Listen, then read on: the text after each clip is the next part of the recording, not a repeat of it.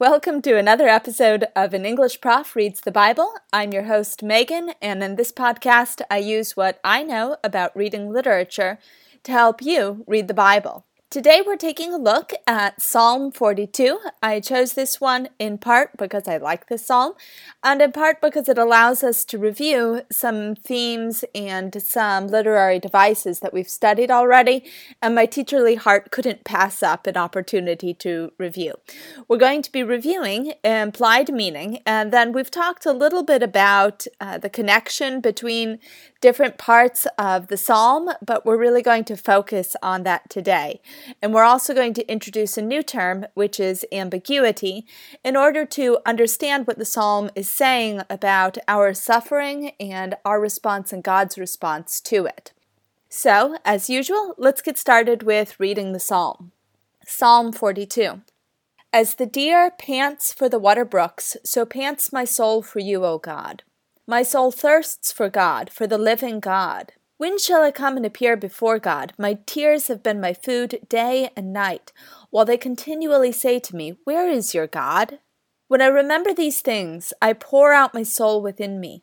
For I used to go with a multitude. I went with them to the house of God with a voice of joy and praise, with a multitude that kept a pilgrim feast. Why are you cast down, O my soul, and why are you disquieted within me? Hope in God, for I shall yet praise him for the help of his countenance. O my God, my soul is cast down within me. Therefore I will remember you from the land of Jordan, and from the heights of Hermon, from the hill Mizar. Deep calls unto deep at the noise of your waterfalls. All your waves and billows have gone over me. The Lord will command his loving kindness in the daytime, and in the night his song shall be with me, a prayer to the God of my life. I will say to God my rock, Why have you forgotten me? Why do I go mourning because of the oppression of the enemy? As with a breaking of my bones, my enemies reproach me, while they say to me all day long, Where is your God? Why are you cast down, O my soul, and why are you disquieted within me? Hope in God, for I shall yet praise him, the help of my countenance and my God. So before I get started, let me say this about connections. When we are thinking about connections between different parts of a psalm or a poem or a text, what we're doing is we're thinking about how the different parts of the text are connected, maybe through some similarity, maybe through some difference in the way things are set up, maybe even things are repeated a little bit. And we see that kind of connection 4 times throughout the psalm. The very first one is here in verses 1 through 3. In verse 1, we read, As the deer pants for the water brooks, so pants my soul for you, O God. And then in verse 3, we read, My tears have been my food day and night, while they continually say to me, Where is your God?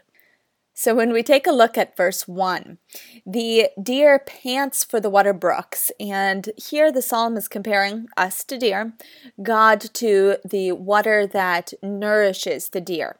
It's important when we think about the implied meaning to think about what the psalmist didn't say, and here he does not say that God is like the grass. Rather, he says that God is water. Water is, of course, more essential than food. We can go a longer time without food than we can without water. This suggests that God is the very most essential thing for our life. Here, too, the psalmist is directly addressing God. So pants my soul for you, O God, he says. And the fact that he directly addresses God suggests some kind of personal relationship with him. And then, of course, it's also important to notice that the verb here, my soul pants, my soul thirsts, this is present tense, which means that this thirst is ongoing and it is unmet.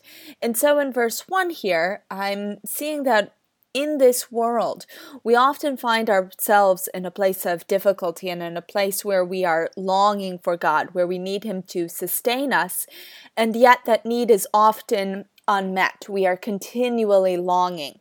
And this is a problem for us, which is further developed in verse 3. So in verse 1, the psalmist compares God to water, God to drink. And in verse 3, he brings up food. He says, My tears have been my food day and night. So we see this connection between the water in verse 1 and the food in verse 3. And the psalmist wants God to nourish him. He needs God to nourish him. And all he gets is his tears, which are described as food but don't really nourish him at all. You can think of those perhaps being in the middle of a famine where you might wind up eating a shoe or something just to fill your body, but it doesn't actually nourish you at all. And that's what the psalmist is left with here. It's worth noting, too, that the psalmist is consumed by his tears, both day and night. We'll come back to that phrase in a minute, but the day and night signals perpetual, ongoing grief. And then the last thing to notice about verse 3 is that the psalmist asks, "Where is your God?" The psalmist doesn't answer this question. He moves from verse 3 into verse 4, which kind of remembers his past spiritual history. And the fact that he doesn't answer it means that he doesn't have an answer here at this time. I told you at the beginning of the podcast episode that we would be introducing a new term, ambiguity, and all ambiguity really means is that we don't quite know. The text leaves some info out. Here, the psalm is explicitly leaving out the idea of, it's leaving out any answer to where God is in our difficult times. God does not feel close at some times that we need him. We don't know why this is. There are times when we are in difficulty and we are left spiritually unsatisfied.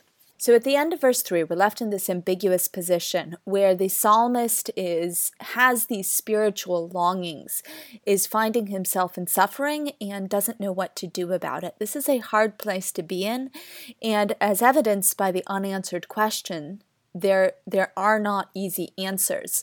However, the rest of the psalm, some connections in there help us chart out a possible response. I think there are 3 key connections in the rest of the psalm.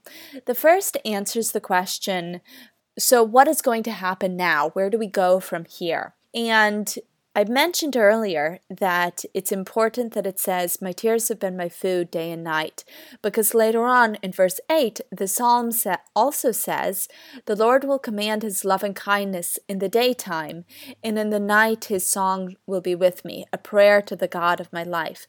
And this assurance that God's loving kindness will be with us in the day, and his song will be with us in the night, repeats and calls back to the phrase, "My tears have been my food day and night." And this repetition suggests that at some point, divine love and divine joy is going to replace sorrow. Remember, too, that we've been looking at verb tense, and I like that this verb here is the word will, because will indicates surety, certainty. When I say that Christmas will be on Monday, that means I've consulted the calendar and I know for certain it's going to be on a Monday. And so we can be sure that at some point, this perpetual sorrow and grief that we're going through here is going to be replaced by God's love and joy and presence in our lives.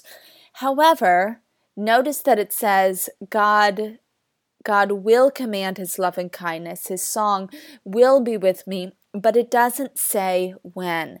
And so again, this question is left ambiguous. We know that God will return to nourish us and support us and sustain us through difficult times, but he hasn't yet, and we don't know why.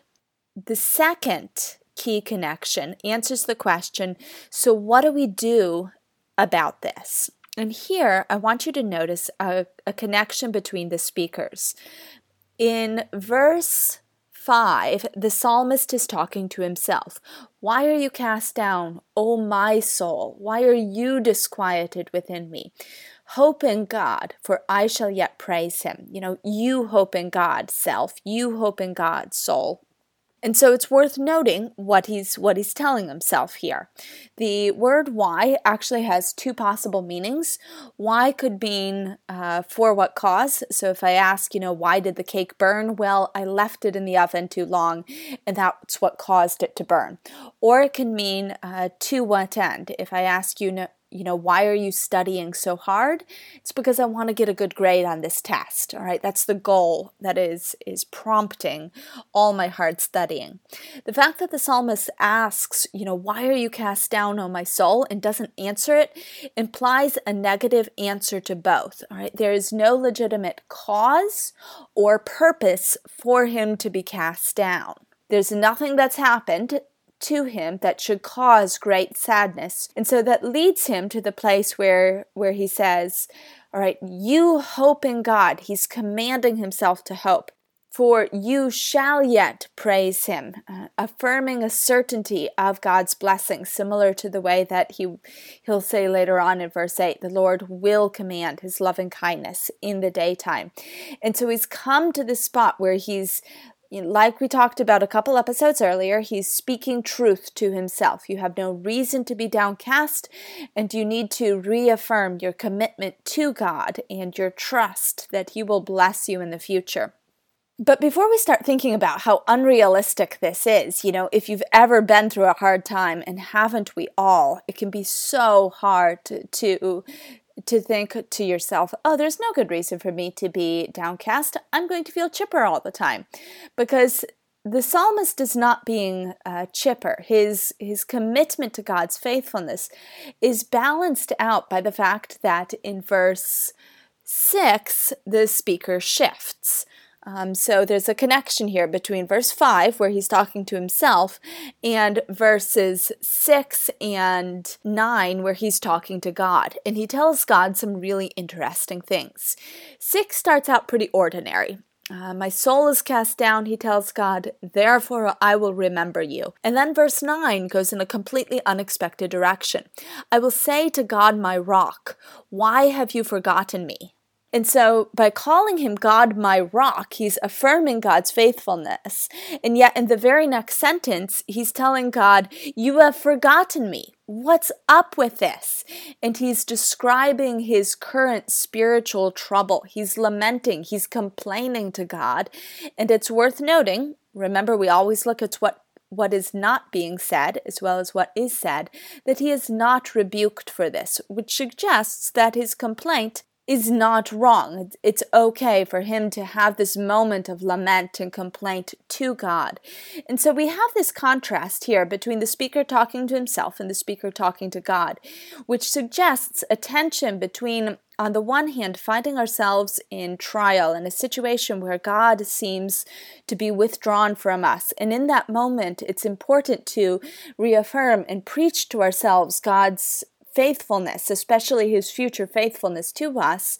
But at the same time, it's also natural and a valuable response to respond with grief and lament and even complaint to God. And this is ambiguity again, an unresolvable tension or conflict between two different perspectives. We don't necessarily have to nail it down.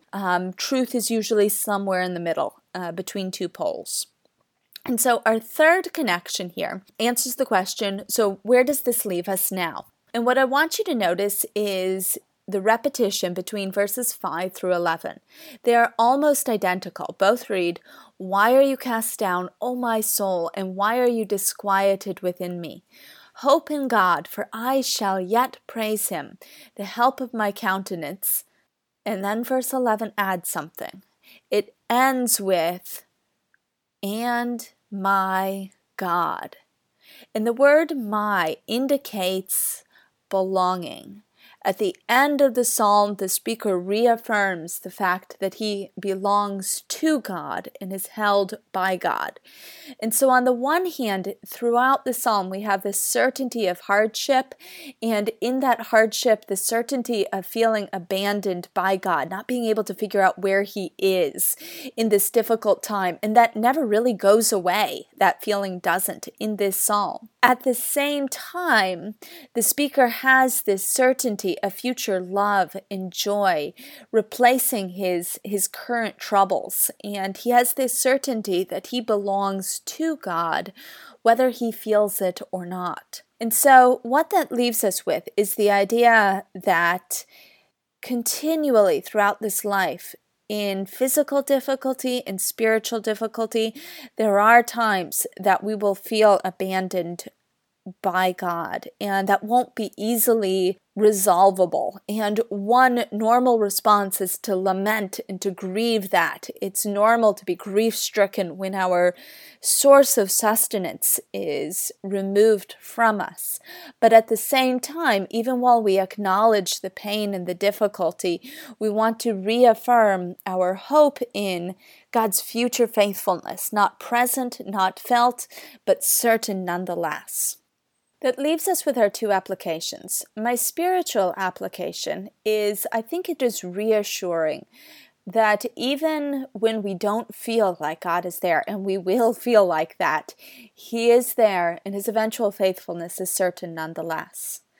And then my literary application is an encouragement to you to look for connections, similarity, difference, repetition among words, and to be okay with ambiguity, tension, and unanswered questions. This has been the 5th episode of An English Prof Reads the Bible. I'm your host, Megan.